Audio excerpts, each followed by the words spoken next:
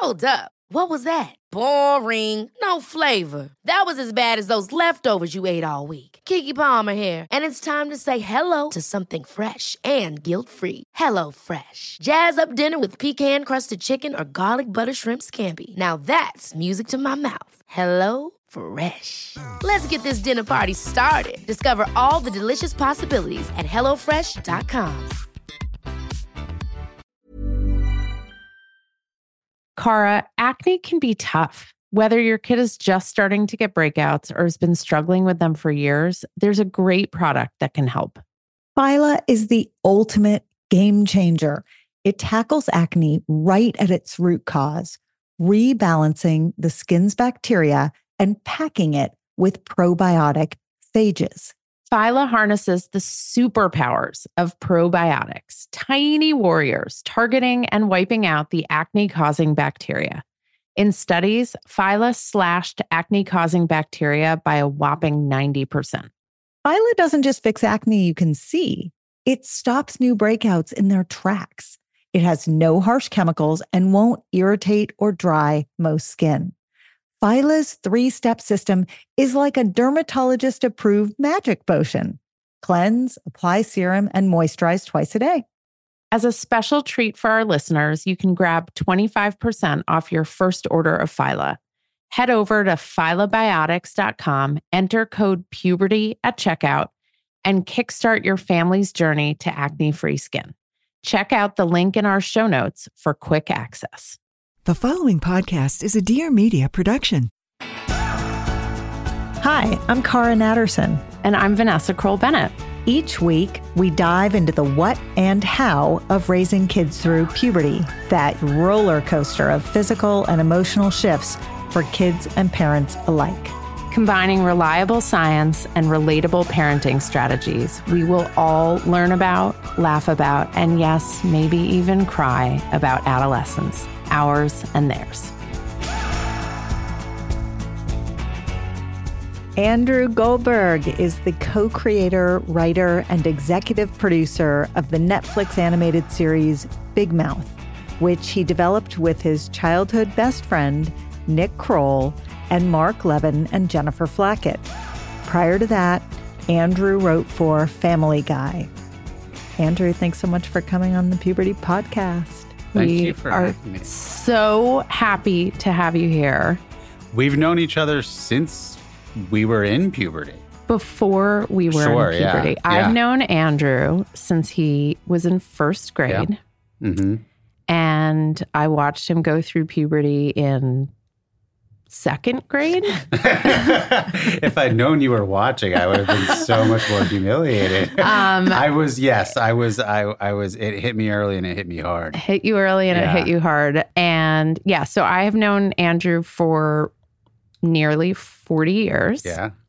And it is such a lovely, lovely thing to have you here with us. It's like a really special, wonderful thing.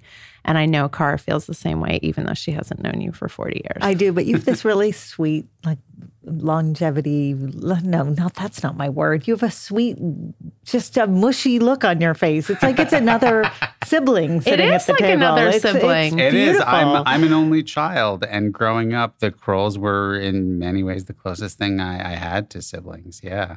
Andrew was my brother who actually did his homework and got good grades. And my other brothers were the ones who didn't. Andrew's family took Nick to China. We did. Yeah. Could you imagine sending one of your kids across the world? I don't know. I can. Yeah. No, I wouldn't do it with my parents. Yeah, my parents, the first summer we were all at sleepaway camp, my parents went to China for 3 weeks. And I was like, weren't you worried at all about something happening? My mom was like, nope, we were really excited to go. Instead, Nick went to China with you and your parents, who are now Big Mouth famous. Sure, yes. Yeah, I mean, I think both of the kids' families are kind of exaggerated versions of our families. That would be an interesting episode to do, just like breaking down every character in Big Mouth and how close they are to the real thing. Yeah, I would say the one that's least close is my dad. Yeah, I think so. I mean, the thing in terms of like, as we were building the parents that like really like we started from was just that very much kind of coincides with what you guys are doing now is how much they talk to us about puberty and about sex. And your family, and especially your mom, I think, was much more open and vocal with you guys and really spoke about it. Whereas in my home, like it was just not spoken about at all. And I think like I've found that myself and my wife are intentionally much more like your parents were. And we do find ourselves at certain moments feeling like we're being Elliot and Diane from the show where we're just like sharing so much. And it's like, what are these things coming from our mouths? And our kids, I have 2 kids, and I think one is more open to that than the other. The other recently in one of these conversations was like, well, I'm sorry I don't write for a show that's all about sex. And they have not seen the show, but they've gleaned what it's about. How old is he? 8. So what's wrong with you, kid? Why don't you write for an animated show about sex at 8 years old? That's unacceptable. But it was so funny because it was like, one question was like, well, should we pump the brakes a little? Are we being too, forceful? And then the other question is just like, is there any way to do it right? Like, is there a thing where like, no matter how you do it, at some point, your child is going to be like, you're doing it wrong? Yes. I mean, and right? Are they going to make a show about me when I grow up? That's my biggest fear. Yes. Payback, baby. Karma's a bitch. It will be a very funny show. Oh, well, yeah. It will be. But there's no, right? There's no way to do it right. Yeah. This whole parenting thing. And so we do just have to get comfortable in wondering and fantasizing about how they're going to remind us that we got it wrong, which as they get older and older, they start doing in real time. Yeah. Right? Sure. Yeah. Yeah. I'm sure you're living that. For people who don't know, Big Mouth is a very singular show, even in the world of bizarre animated adult shows. It's still incredibly unique. Can you tell our audience who may not have binge watched up through season 4 of Big Mouth what it's about? Yeah. And the ways in which it is kind of meaningful. We know that you can talk about the dirty part, but also the part of it that is kind of meaningful to you and important to you. Yeah. I mean, it's a very emotional, very dirty animated show about kids who are 13, 14, going through puberty, falling in love for the first time. We speak with this sex educator named Shafia Zaloom, who works up in the Bay Area, who's amazing. We talk to her all the time. And what she always talks about is being a sexual person with integrity. And I think in many ways, that's kind of what these kids are figuring out. And the way Andrew, the character based on me, puts it in season 2 is like, can I be horny and still be a good guy? Mm-hmm. To me, that is one of the real central questions of the show is, can you be horny and be a good person? How do you navigate that? And I think also one thing that we found really meaningful, and it was especially when we brought in this character that David Thewlis plays so beautifully called the Shame Wizard. And in season 2, and that the show is very much about shame and about talking about the things that we usually don't talk about. Because when you don't talk about puberty or sexuality with kids, the message is that there's something wrong with it. It's shameful. It can't be spoken. And so they feel like they're the only ones going through it and they're alone and that there's something wrong with them. And I think for me, the show is very much about dispelling that feeling. And where does the Shame Wizard in your journey of puberty, where would the Shame Wizard kind of appear over your shoulder and what kinds of experiences? I think it was, and it's like what happens with Andrew in season 2, where it's like, I'm an out of control masturbator. There's something wrong with me. And I think part of it was that nobody really talked about it. And I'm doing this secret thing, and it must be so bad if nobody's talking about it. That was a big part of where the Shame Wizard came from. It was kind of after season 1. At one point, I was like, I think the hormone monsters and the hormone monsters in the show are really kind of the personification of the kids' ids who urge them to screw and fight and have those kind of violent or horny feelings. And I was like, I feel like he needs a nemesis. And it feels like that the nemesis is shame. And then Nick was kind of the one who was like, yeah, but it's not a monster shame. It's more of a wizard. It's more clever. It kind of burrows its way in and kind of comes in sideways and really tricks you into shaming yourself. So if you were going to go back to the Andrew of puberty and who was furiously masturbating in his bedroom while feeling... Well, not just in his bedroom, not really. Sorry. Furiously masturbating all over the tri-state area and feeling deeply ashamed. New England too, but go on. Sorry, Maine. Can't forget about masturbating in camp. And feeling deeply ashamed. What is it that an adult in your life, a parent, a coach, somebody who you trusted, what is it that they could have said to you that would have either kept the shame wizard at bay or maybe even prevented the shame wizard from being in your life at that time? Well, I think at least like with our kids, like we just introduced the idea that masturbation exists and it's okay to touch your genitals to make yourself feel good. And I think just by presenting it as something that is there and exists, hopefully makes them feel on some level less shame. But I think it's hard because I think that we're kind of working against a whole society that has, evolved over hundreds or thousands of years. And I think that there's also, parenting, it's uncomfortable to talk about. And I think so much of of the kind of thing of like, don't talk to your kids about it is in some ways selfish because it's easier to not have these conversations that make you uncomfortable. So I think you're really working against a whole society that has a slightly different agenda. And you talk about shame, but I think it's important to distinguish embarrassment from shame. Sure. Right? So when you talk to your kids about masturbation or any number of topics, they may be embarrassed by the conversation, right? They might feel uncomfortable or awkward. Yeah. But that's completely different from shame. Yes. Yeah, and guilt and shame. Right. That feeling of like guilt is, oh, I did something wrong. Shame is I am wrong. Right. And I've always felt that as parents, one of the greatest things we can do in conversation with our kids is push it to the point of maybe a little bit of embarrassment because then you're kind of done with the conversation. Yeah.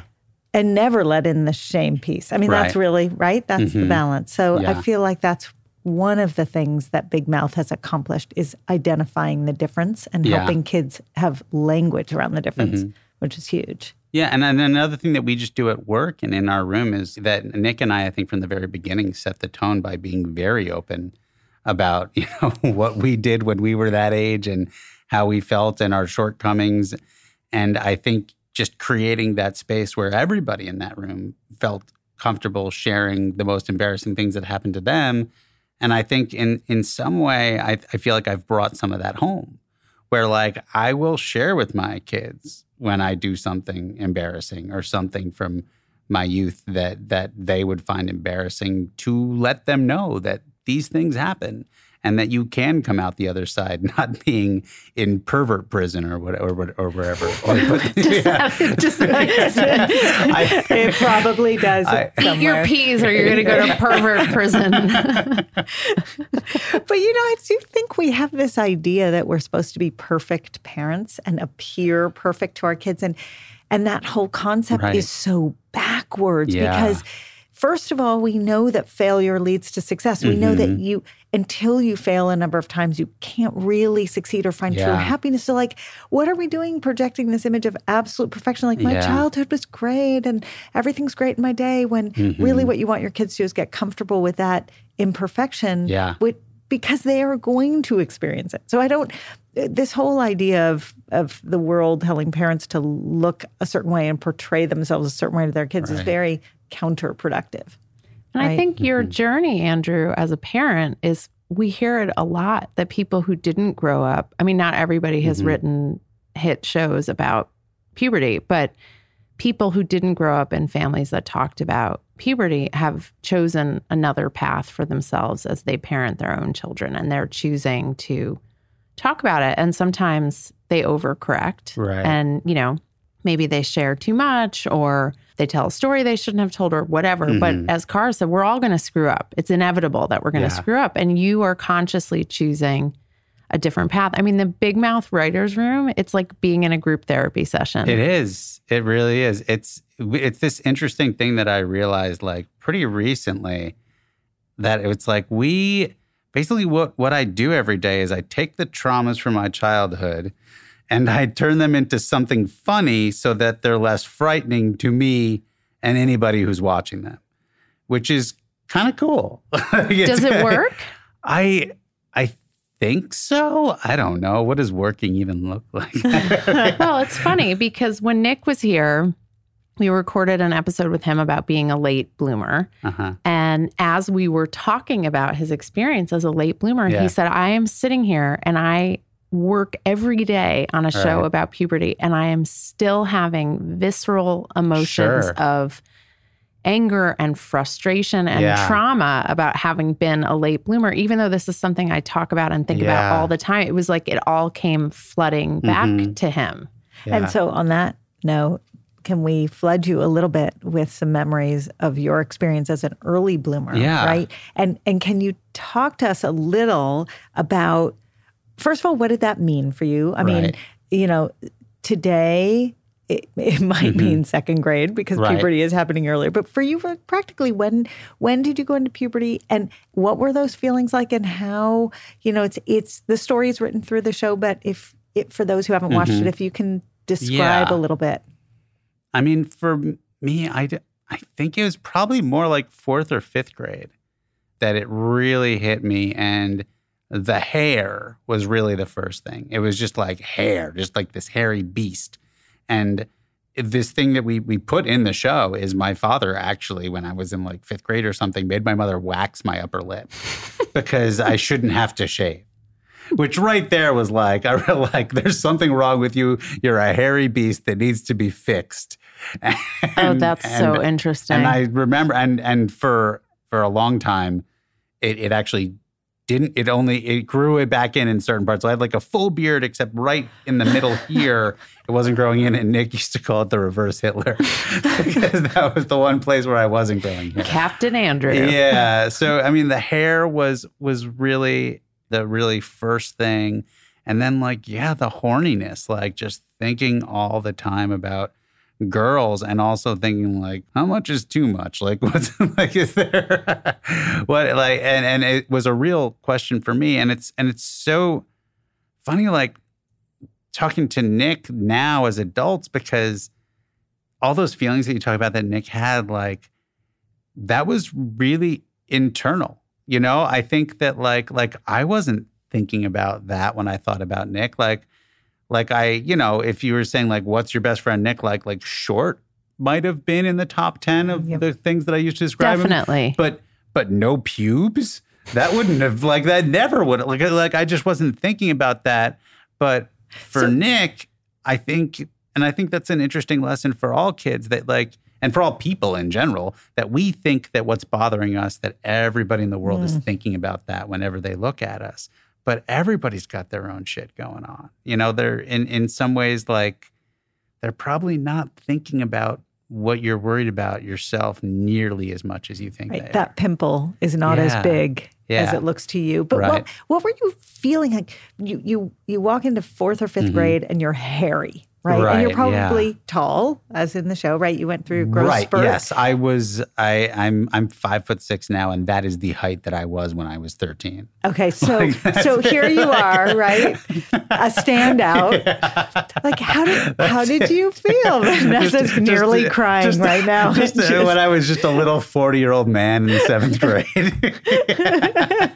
You still had your hair. I know, that's true. I had hair. Yeah. You are full-headed 40-year-old. For those of you man. not in the studio with us, Andrew has a beautiful, shiny, bald no, pate. But a full mustache. It's a podcast. I have a huge full set of hair. It's flowing. He has Fabio's luscious It's about locks. mid-back. Butt crack. Mid-butt crack. You can braid your butt hair with the hair on your head. Weave it together into one unit. Yeah. Excellent. We'll have No to see shirt, that. just hair. We'll have to see that after the podcast. But the pimple, yes, that was another thing that was like around like 6th grade or 5th grade. Like my skin really broke out and it was really bad.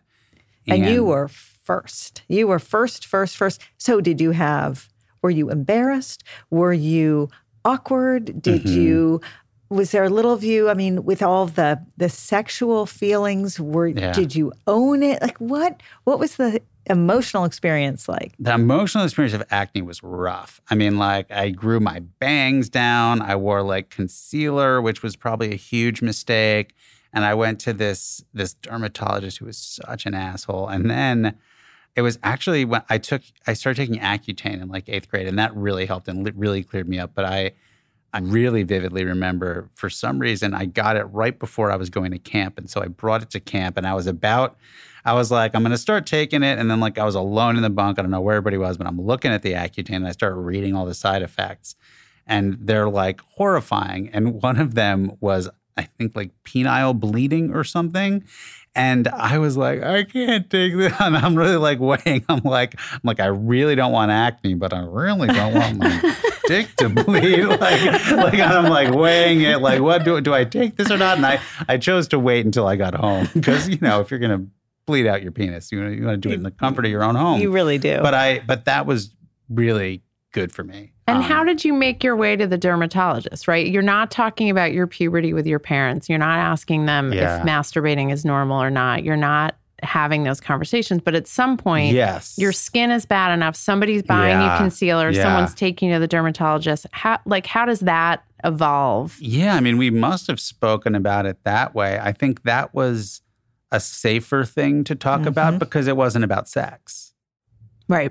Yeah. It was about your skin. Yeah. Oh, Andrew, it's your skin. And it's not about your hairy balls. Well, it was fixable, right? Right. It was sort of the acne pieces. It's clinical. It's solvable. There's steps you can take. Yes. Whereas the feelings of sexual impulse, not exactly solvable in the same way. And you would think the mustache wasn't fixable. But my father did find a solution, which was wax it off.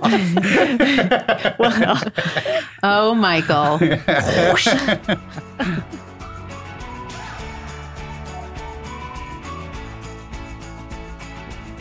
Hey, it's Cara. We all know puberty isn't always easy. One of the trickiest pieces of the puberty puzzle is boobs.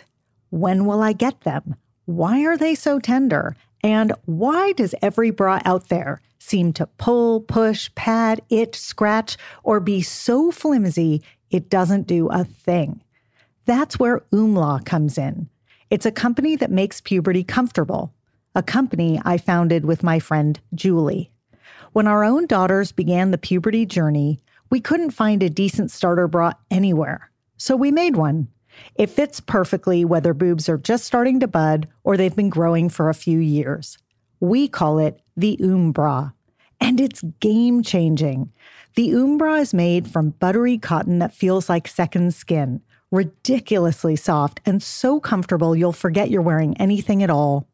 Bra's one-of-a-kind support comes from its patented layered design that creates gentle compression without any tight binding, which also means it doesn't need any bulky, awkward pads because it's built to seamlessly hide nipples and protect against those dreaded ouch moments throughout the day.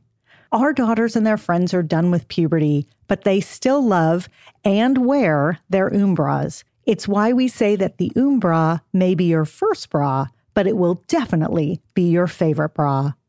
Come say hi, look around, and find your Bra, plus lots of other puberty info at myoomla.com.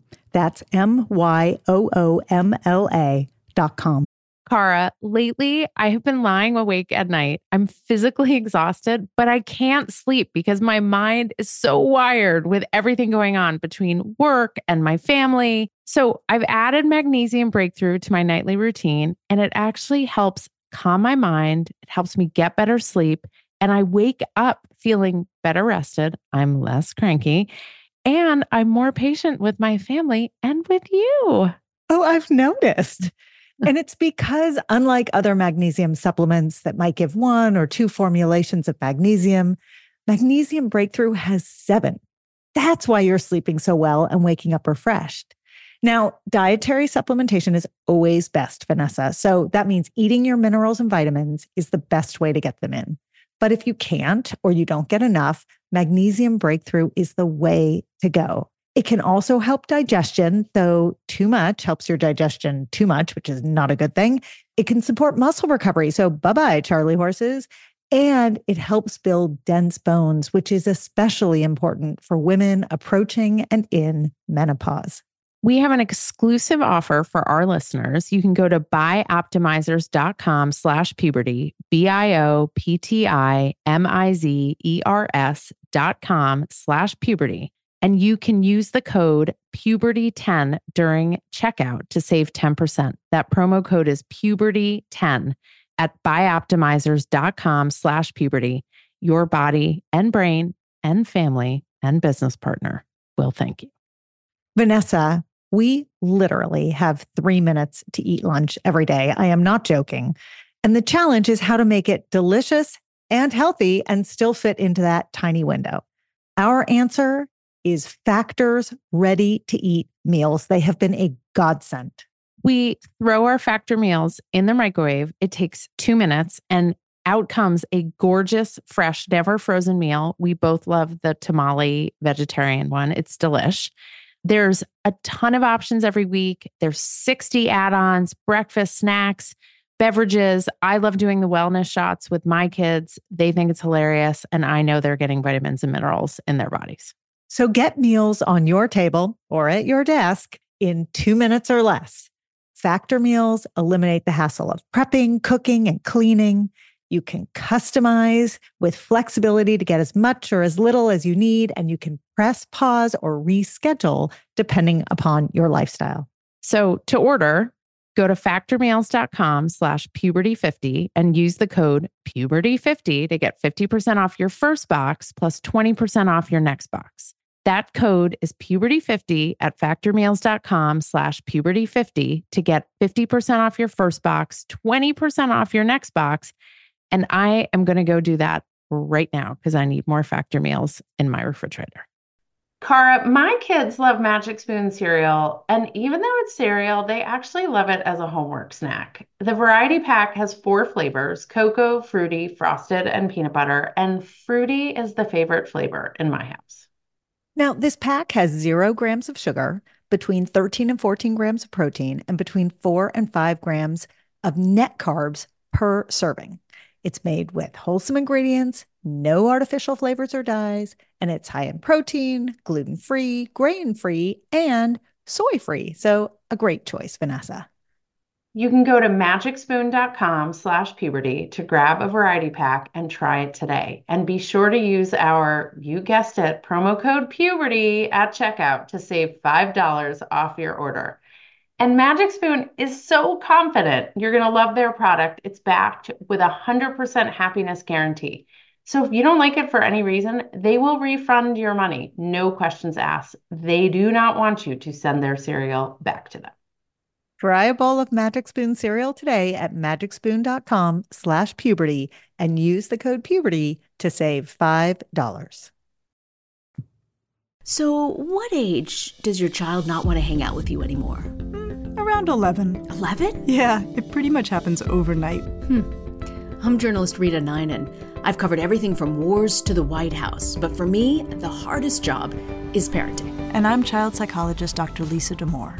Each week, I take your parenting questions on the Ask Lisa podcast. We cover everything from toddlers to college students, and we'll help you know what to do and when to worry. Subscribe for free to Ask Lisa, the psychology of parenting, wherever you get your podcasts. So you're wondering, you're confused, you're in bunks alone reading Package inserts. You're the only person in America who reads package inserts. who reads the side effects. Yeah.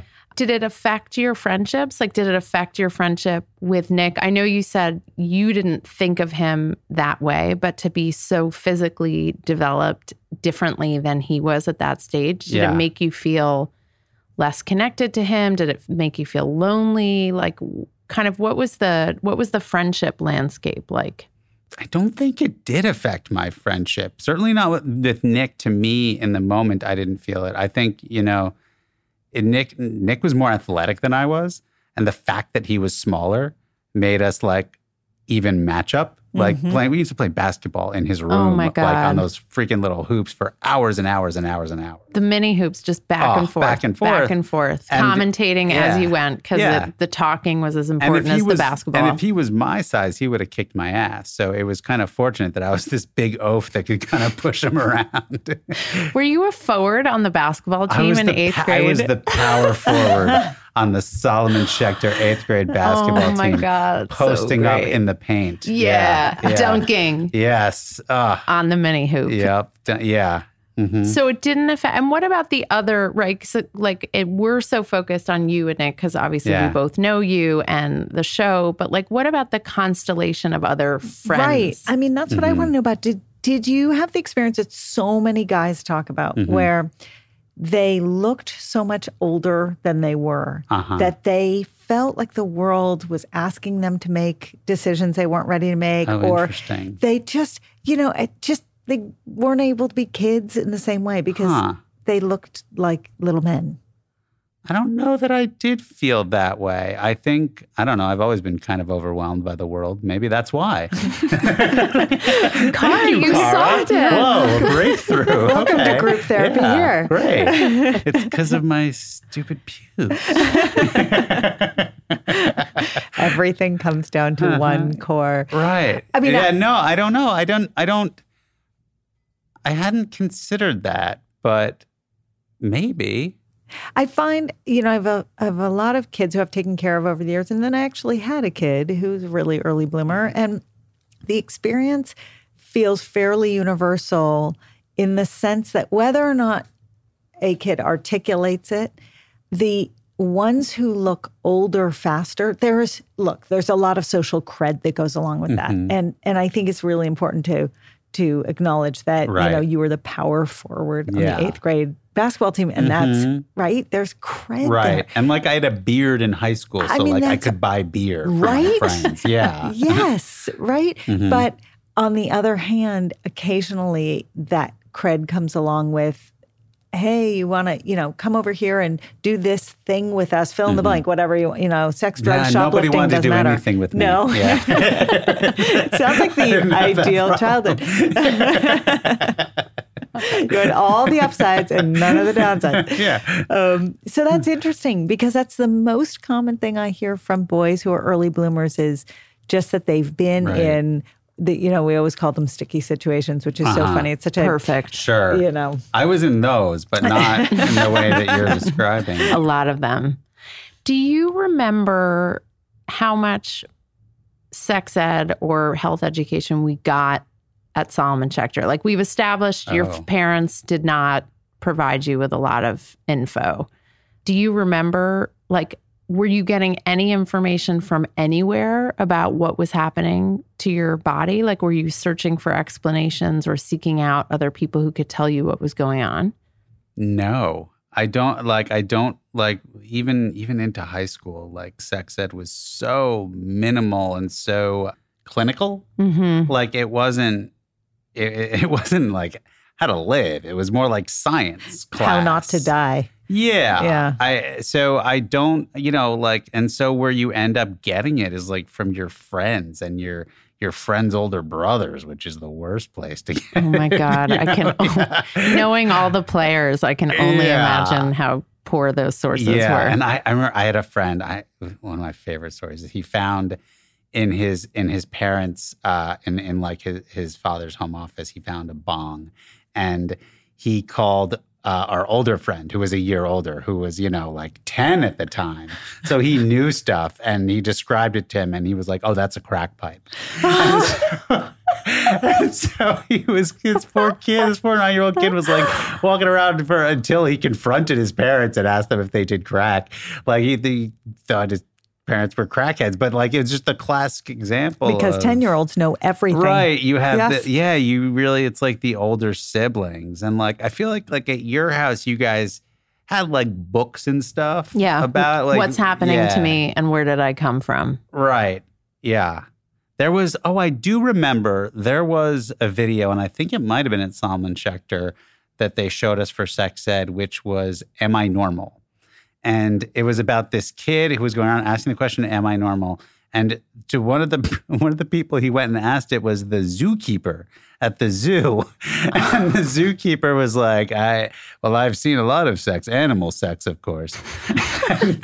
Which was like, are we supposed to be going to our local zookeeper? That's called like avoidance if they're going to the zookeeper. Oh my God. I love how that's the thing you remember from the sex ed. Yeah, that's the most memorable thing. Did we from the watch sex the ed. Nova video? Wasn't there the like Nova birth video? I just remember this Am I Normal kid going around asking the zookeeper about sex. Oh, poor kid. I feel so badly for him. Question.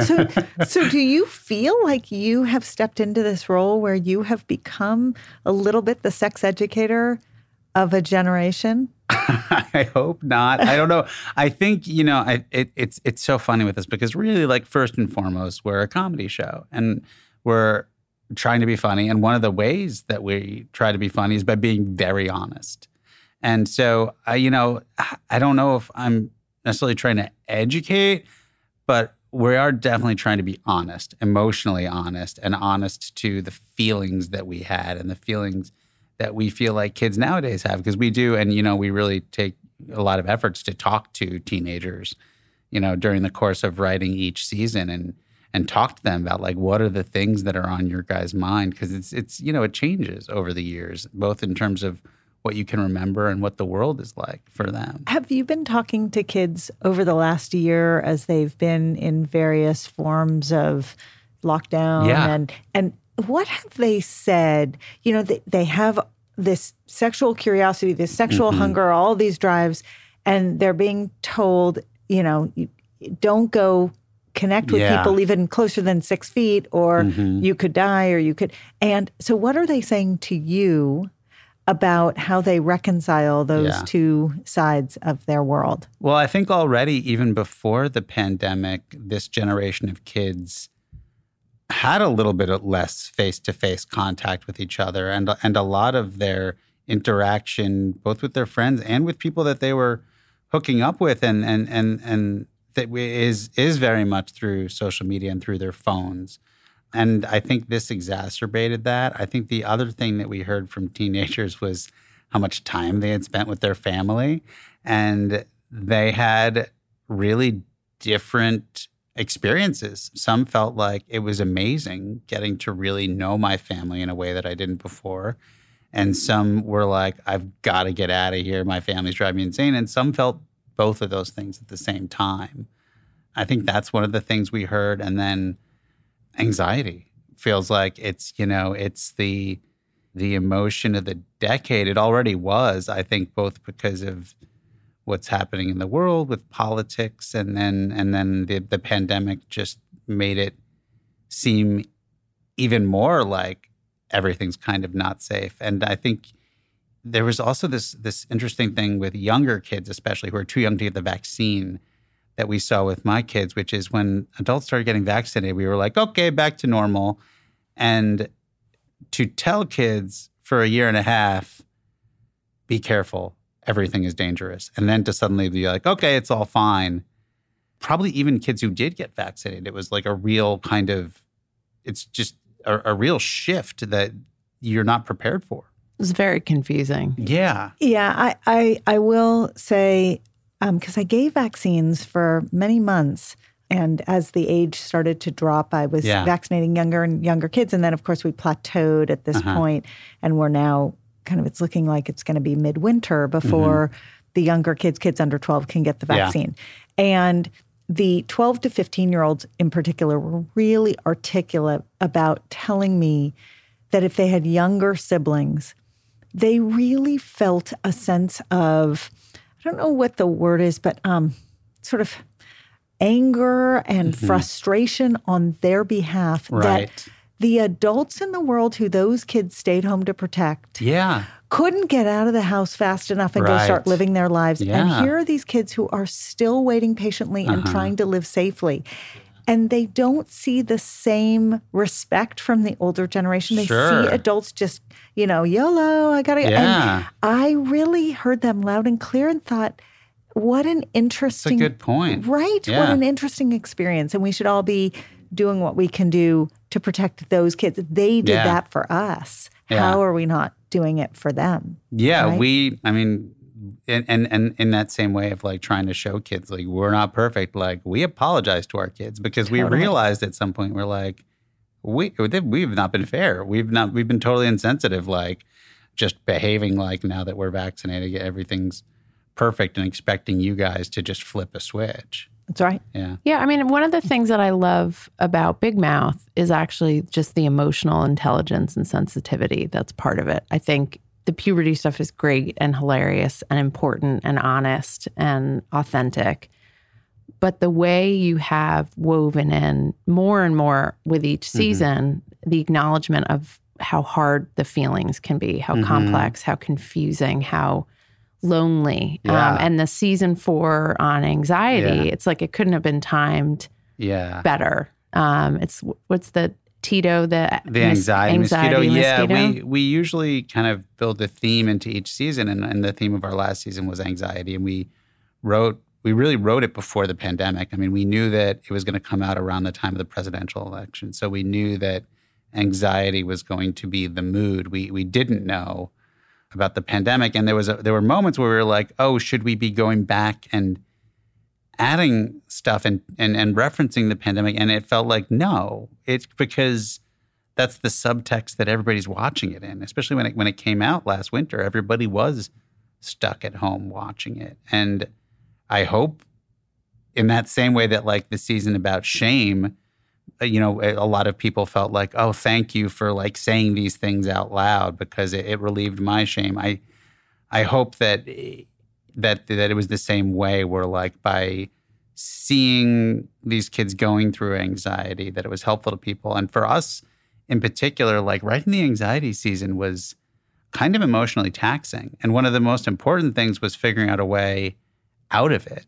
And about halfway through, we had a therapist come in, Barry Michaels. Yes, I got his name right.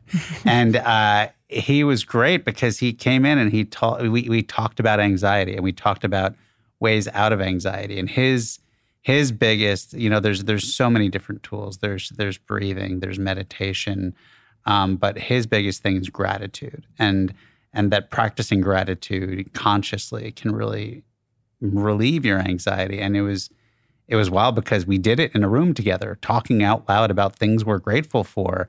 And there were some of us, myself included, who were like, it's scary to talk about things you're grateful for because you feel like they might get taken away from you if you speak them out loud.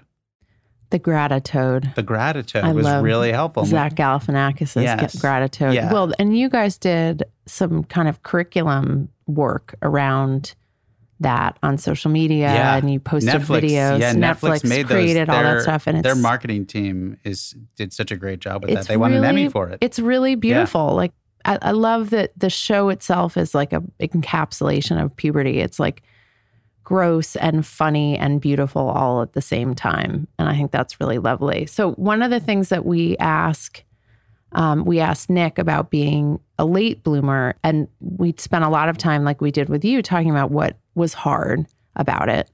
And with you, I'd love to also hear what are some skills or kind of qualities about yourself that you think you developed because you were an early bloomer? Like what's the kind of silver lining of having been an early bloomer, besides, of course, having been the power forward on the 8th grade basketball team? Yeah, the silver lining of being an early bloomer, I think, I don't know. It's also like, do I experience these things because I'm an only child, because I was an early bloomer? But I'm very much, I'm an only child, but I have the kind of first child sort of personality of like just like very, very competent and organized. And I wasn't always like that. And that evolved for me when I was a little older, when I was kind of on the other side of puberty.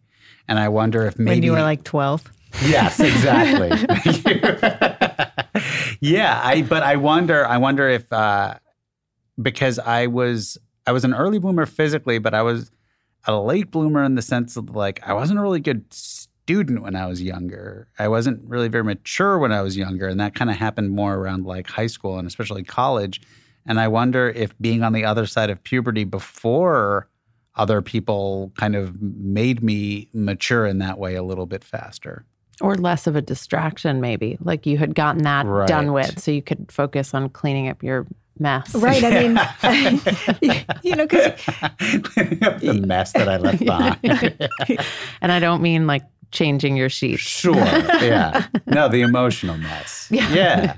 Well, and you've got 2 kids, and, they're sort of in this world of what you do and also in this world of physical and emotional development. And there are a couple things that I'm curious about. One is, what do you or did you wish for them in terms of their trajectory? Early, totally, mid course or later. And then the second is sort of, is there a piece of you that wonders if that maturity that you felt out the back end was really just, we ask kids as they're entering this transformative phase to just trust. You're going to look great. You're going to love your body. You're going to feel confident. It's all going to work out. And that's a lot to ask someone who has no idea if they're going to have hair, what their acne situation is going to be, how tall they're going to end up, how curvy they're going to be. And so I'm wondering if the fact that you got there and you're like, okay, this is the end point. This is where I'm getting to. That's the relief of it, which might be the silver lining of early puberty. It may, none of us like everything about ourselves, but we get comfortable with who we are after a while.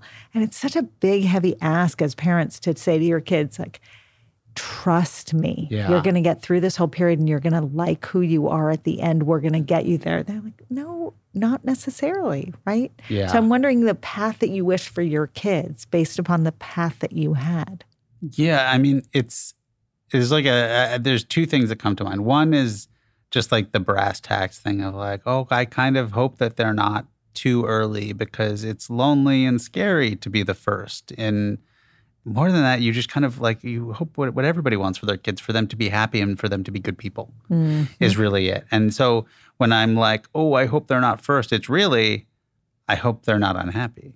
I hope they don't feel bad because they're first. Like if there was nothing surrounding it, sure, be the first person to go through puberty and you're great. If it's not alienating, But what you know all too well, because you work in this space all day, every day, is that there is going to be a moment of unhappiness no matter when you go through it, right? I mean, it's hard to be first and it's hard to be last and it's hard to be, on time, so to speak. Yeah. Right. Yeah. And I think one of the things our show is about is that being a person is hard. And being a kid is especially hard because you have all the problems of being a person and less power.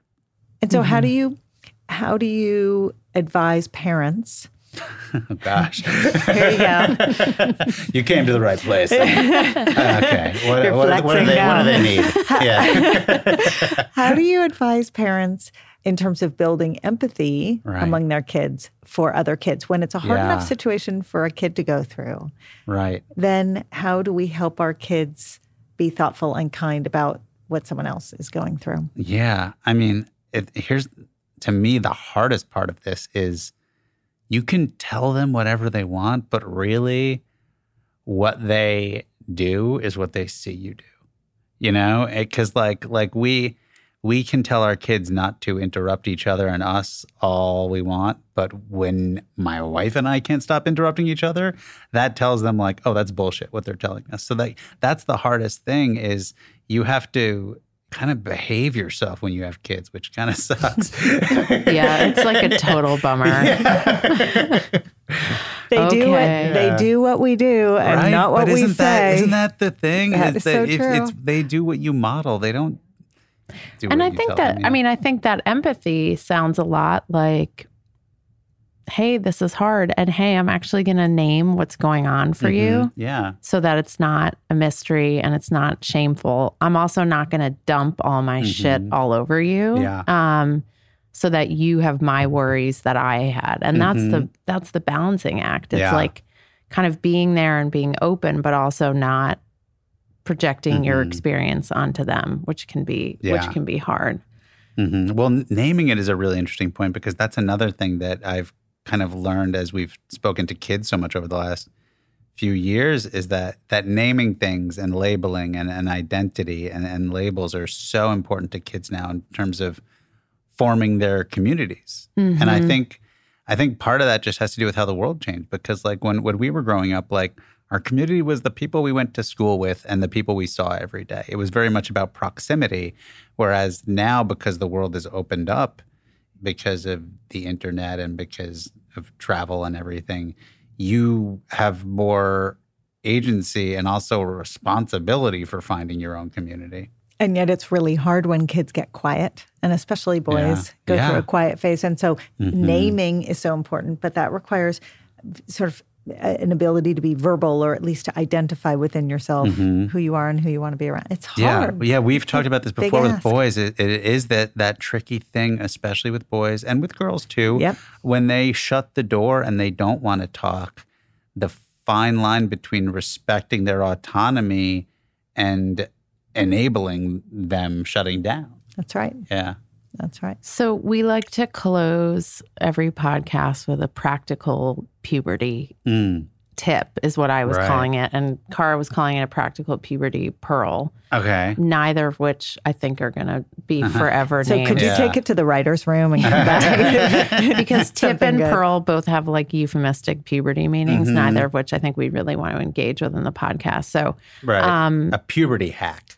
a puberty hack, but we really like alliteration in case you couldn't tell with the puberty. And we can't call it the practical puberty penis or something like that because that doesn't actually mean anything.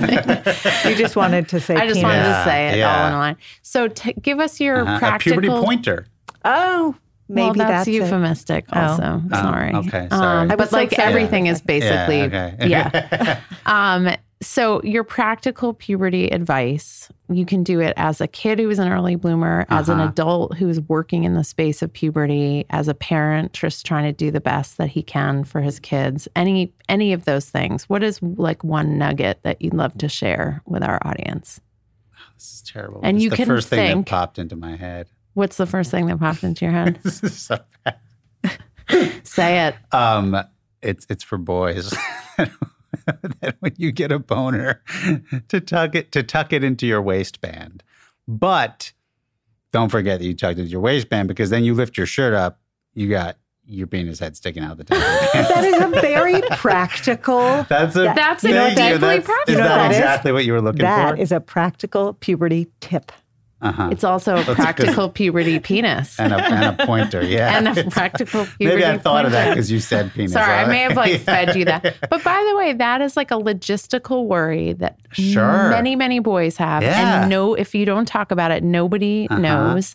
And it's really helpful because they get boners all the time in all different places. We've done an episode about boners, which will come out. And sorry, keep doing these puns.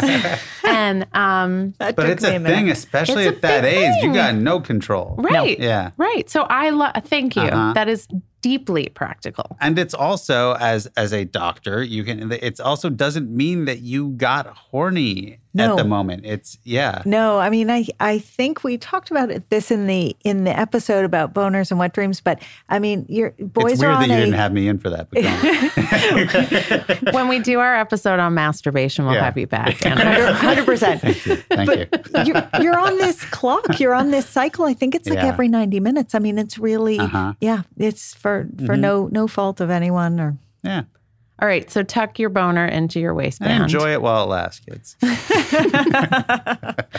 My practical puberty piece of advice would be to talk about the stuff, even as an adult, even if as an adult it's embarrassing, the not knowing who to go to, the not knowing what's going on. is much harder than just feeling embarrassed and ashamed. Yeah. And it gets less and less embarrassing the more you do it. It gets easier. You build the muscle of talking about it. You embarrass yourself less, you embarrass others more. It all comes out in the wash. Mine, I think, is based on a comment that you made, Andrew, about being physically advanced, but emotionally and organizationally, you felt almost behind. I just want to call that out and say that is so not just normal. That is how it works. Yeah. That emotional maturity and organizational and behavioral and intellectual maturity, those are really chronological and those develop much more slowly. And how your body shifts and changes is completely out of whack with that other timetable. And just for parents to recognize that their kids may look older or look younger, but all those other paths are going to take whatever time they're going to take, and they go a little slower. And that's, as the movie that you watched, the formative movie, Am I Normal? That's completely normal. Yes. And you can ask the zookeeper. And according to him, it's the same thing with polar bears as well. Andrew, thank you so much for coming in. We're so grateful. Thank you for having me. We love having you. We hope we get to have you back for the masturbation episode. Thank you, Andrew. Thank you. Thank you.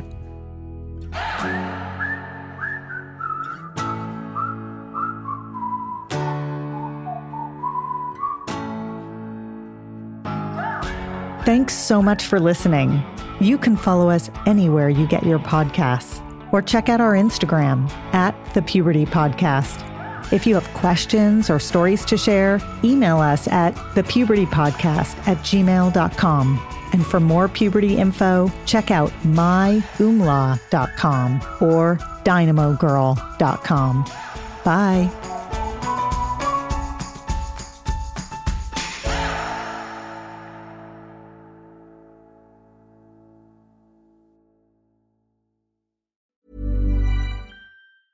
Ever catch yourself eating the same flavorless dinner 3 days in a row?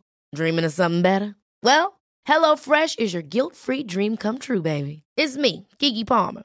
Let's wake up those taste buds with hot, juicy pecan-crusted chicken or garlic butter shrimp scampi. Hello Fresh. Stop dreaming of all the delicious possibilities and dig in at HelloFresh.com. Let's get this dinner party started. Mom deserves better than a drugstore card. This Mother's Day, surprise her with a truly special personalized card from Moonpig. Add your favorite photos, a heartfelt message, and we'll even mail it for you the same day, all for just $5. From mom to grandma, we have something to celebrate every mom in your life. Every mom deserves a Moonpig card. Get 50% off your first card at Moonpig.com. Moonpig.com